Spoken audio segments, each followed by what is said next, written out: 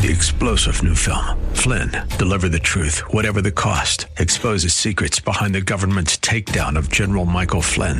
Flynn knew what the intel world had been up to. He ordered the first audit of the use of contractors. This set off alarm bells. He told the truth. He was the most dangerous person for Donald Trump to hire. They had to get rid of Flynn. Flynn, deliver the truth, whatever the cost. Available now. Watch it today. Go to salemnow.com. salemnow.com. I want you to know that when you wonder what love looks like, all you have to do is look to Jesus. And when in your life you don't think you can love others the way you need to look to Jesus.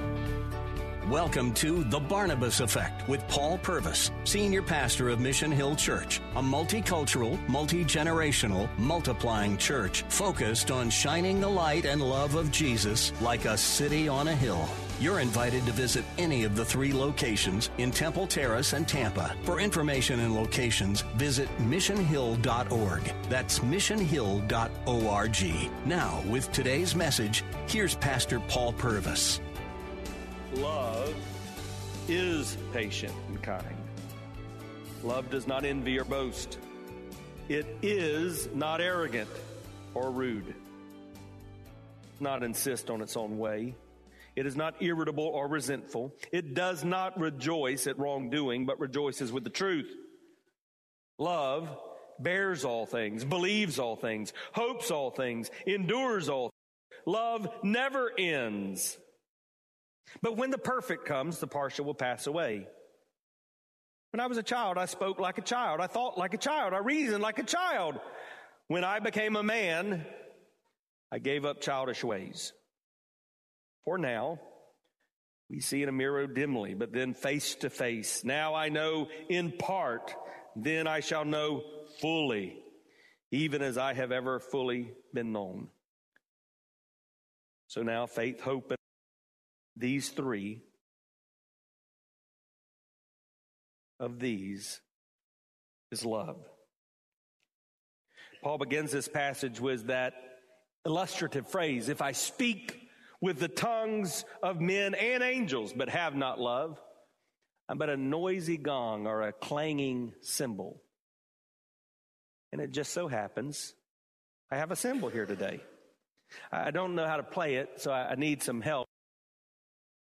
You may not realize this, but my friend Buck is actually a drummer, and so you know about these kind of things, right? Yep. In fact, you and I were in Turkey, and we 122 miles to get you a cymbal.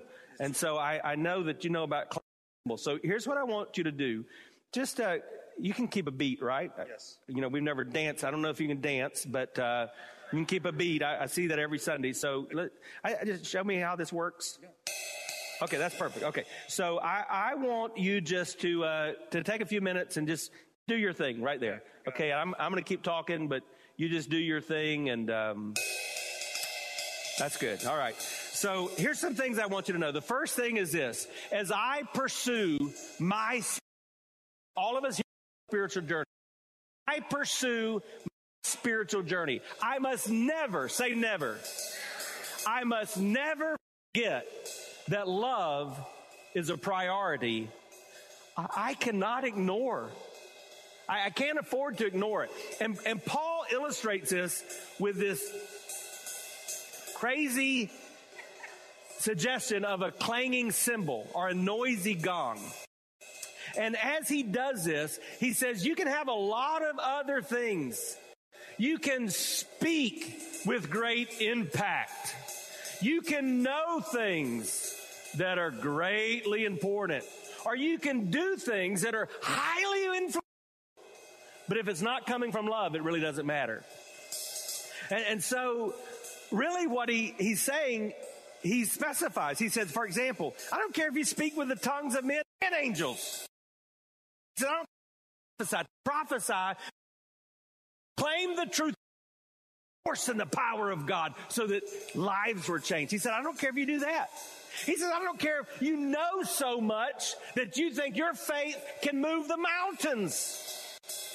I don't even care what you give in the offering plate. You may be the biggest giver in the church. You may write the biggest check. You may even come to the place where you say, I'll give my life. But if it's not motivated by love, it's just a bunch of noise. Think about that. Never anywhere else in Scripture do we have it said so clearly. It's not what you say. It's not what you know. It's not what you do. It's all about love. So I've got a question for you. Are you just making noise? Or do you have your priorities in order? Because there's a lot of religious people that just make noise.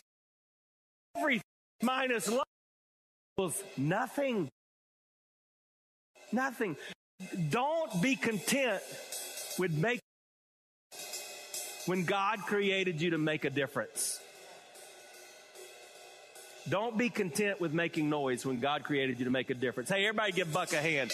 You did a good job. You're giving me a headache. My goodness. Paul was saying, pursue spiritual things and never forget that your priority must be love. But then secondly, he said, as you seek to love God and others like Jesus, remember, love is a particular act that looks a particular way. Now, I'm about to celebrate 25 years of marriage. I've been married a little while. I talk to people all the time about marriage. This afternoon, I've got 2 different premarital counseling appointments. I talk to people after challenges in marriages, and I often hear this, well, that's just not the way I love. Or that's not how I show love, or he or she doesn't like the way I express love. And we act as if love is some nebulous, static thing that we can define by our terms. Isn't it interesting that Paul talks about love and its explicit definitions after talking about how different we all are? We are different. Look around. You can see that. You can sense that. We have different gifts. We have different personalities. The body is different, even the body of Christ. But love is consistent, even in the body. Maybe you've heard someone say, well, I love you, but.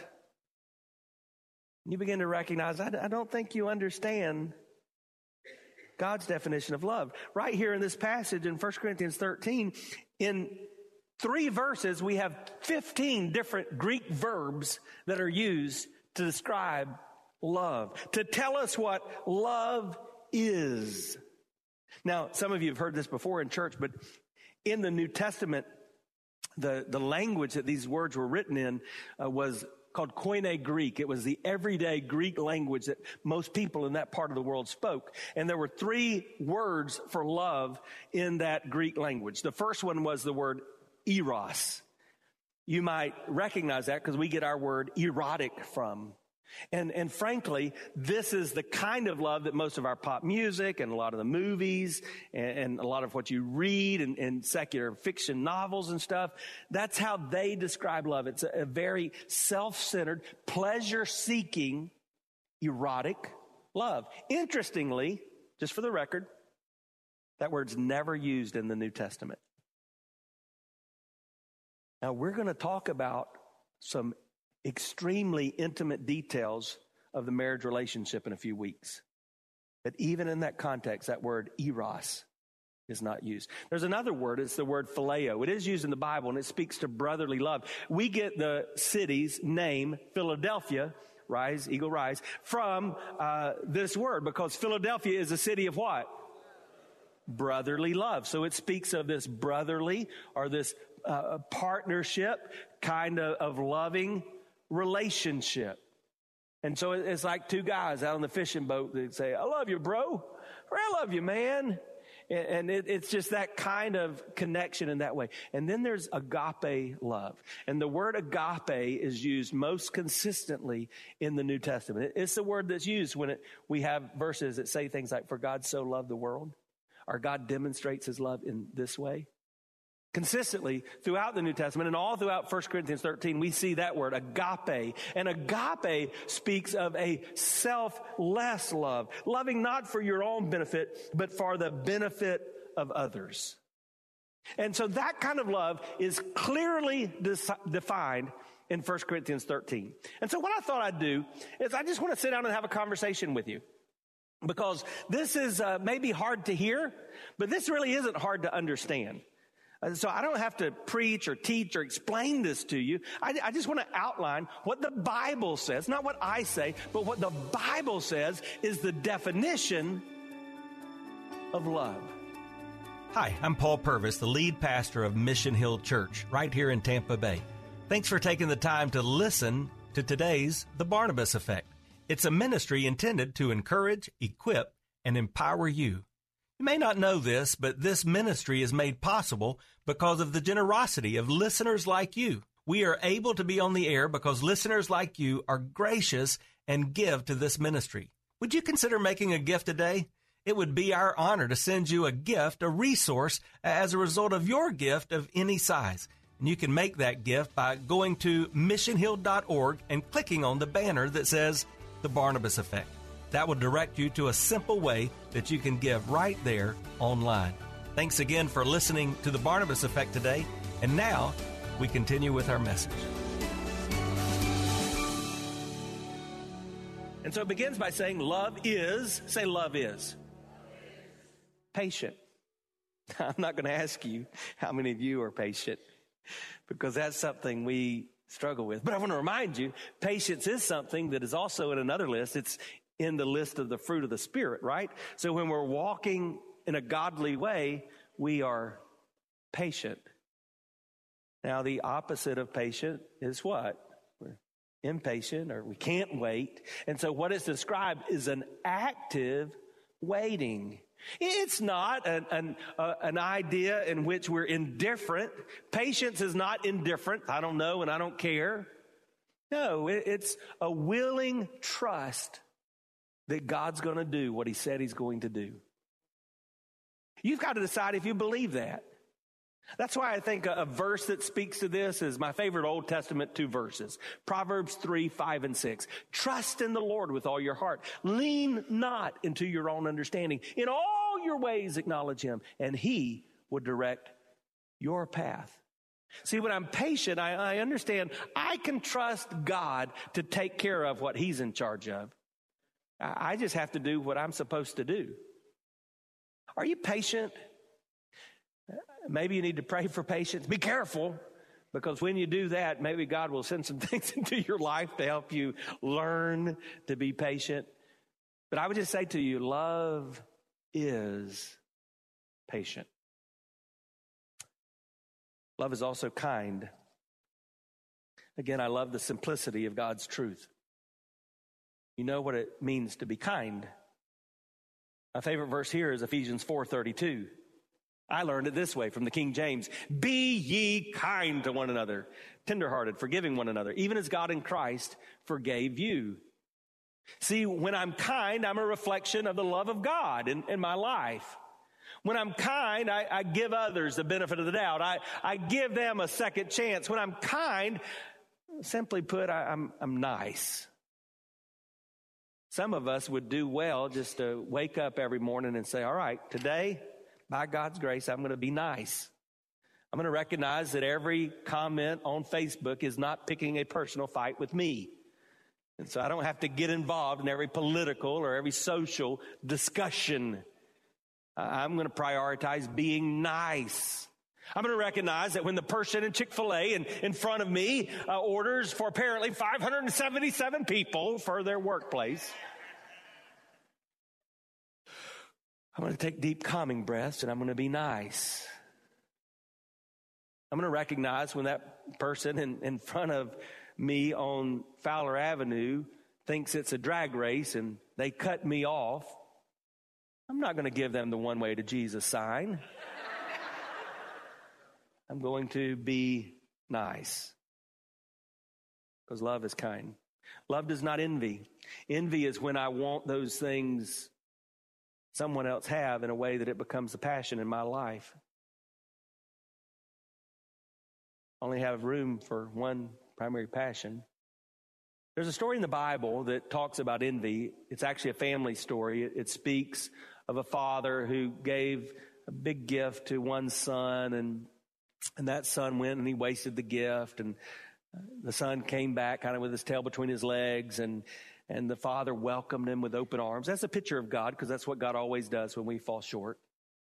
And then there was a brother, and this other brother was envious. Why does he get the party? Why does he get the favor of dad? Why does he get the big ring? Why does he get the fatted calf? Anybody remember the name of that story? Prodigal son. Yeah, it's a story about envy, really. There's a lot of angles to that story, but you've got God's love and his graciousness, his favor among the one son, but you've got a picture of envy. And boy, that does not, nobody reads that account from the story that Jesus told and says, bless God, I want to be like that other son. Why? Because that's not love. Love does not envy. Love does not boast. Love does not boast. Boasting is bragging without foundation. And the truth is, there's no foundation for any bragging in my life. Because I want you to hear me say this, but please know it's true of you too. Any good thing in your life comes from God. Because the Bible says every good and perfect gift comes from above. So if there's something good about you, if you do your work well, praise the Lord. Don't go bragging about it. If you've made a lot of money, thank you, Jesus. Tithe, but don't go bragging about it. If God has gifted you in some way, recognize you don't have something to boast about. And love is not boastful. I heard this weekend. We had a wonderful time at our men's conference on Friday evening, and my friend Dr. Hunt, he pointed out that in Scripture, the only positive attribute that Jesus points out about himself is his lowliness, his humility, and his meekness. Others say great things about Jesus, how wonderful he was. The writers of the New Testament say wonderful things about Jesus. But the only thing he talks about himself is humility. And so it's no surprise here. Then the next thing that Paul says is that love is not arrogant. It's not prideful. I love this little poem. It says, he that is down need not fear no fall. He that is low, no pride. He that is humble ever shall have God to be his guide. C.S. Lewis said that humility is not thinking less of yourself. It's just thinking of yourself less. It's recognizing that the whole world really does not revolve around you. And so watch that arrogance. Watch that pride. Love is not rude. This is close to what we've already said, right? So not only love is kind, which means love is not rude. I love the truth that we say often in our church. As a Christ follower, you never have the liberty to be unkind. You just can't think that way. It's never okay to be a jerk. Now, guess what? Some of us are going to do that. I sometimes find myself saying or acting in such a way that I think to myself, well, you were just a jerk. If I don't think that myself, sometimes someone points it out. And I have to get right. And thank God for confession and the ability to be made right with Jesus. But don't ever excuse rudeness as being okay. Don't ever think these kinds of attributes are permissible in your faith. Love is not selfish. Some translations say it does not seek its own. Now, this is one of the easiest to understand because God demonstrates the most unselfish act in what we celebrate even this week. Philippians 2 says that Jesus, as God, had nothing more to desire for, but he in his holiness took that stairway down from heaven to become one of us. And then he humbled himself, and gave himself to the point of death on the cross. If you are not generous, you are not loving scripturally. One of the misunderstandings about giving is that you have to be rich to be generous. You don't have to be rich to be generous. You just have to be loving to be generous. Because love is not selfish. Love is not irritable. Well, here's another one I sometimes have to confess.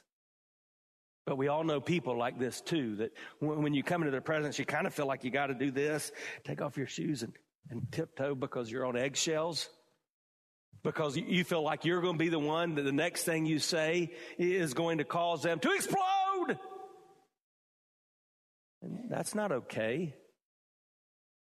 And so I've been that person at times in my life where when something like this earlier in my life would happen, I would just say, that's just the way I am. I got a strong personality. Well, some of that's true. But if I act in an un-Christ-like way, that means that personality is not submitted to the lordship of Jesus Christ in the moment. And so there's some very clear things here. Now, this word is interesting because it literally is kind of the alternative of self-control, another one of the fruit of the Spirit. Am I living with self-control? So am I not easily provoked? So another side of this is if you walk around and your feelings get hurt all the time, hello, you might be easily provoked. If you think everybody's out to get you, you might be easily provoked. It's a sharpened sense of touchiness.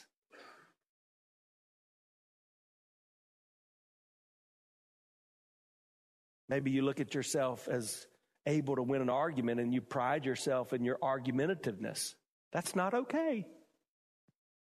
You're coming across as irritable. Submit that gifting to the Holy Spirit of God. Because love is not irritable. Love is not resentful. Hey, do me a favor. Raise your hand if you've ever been hurt.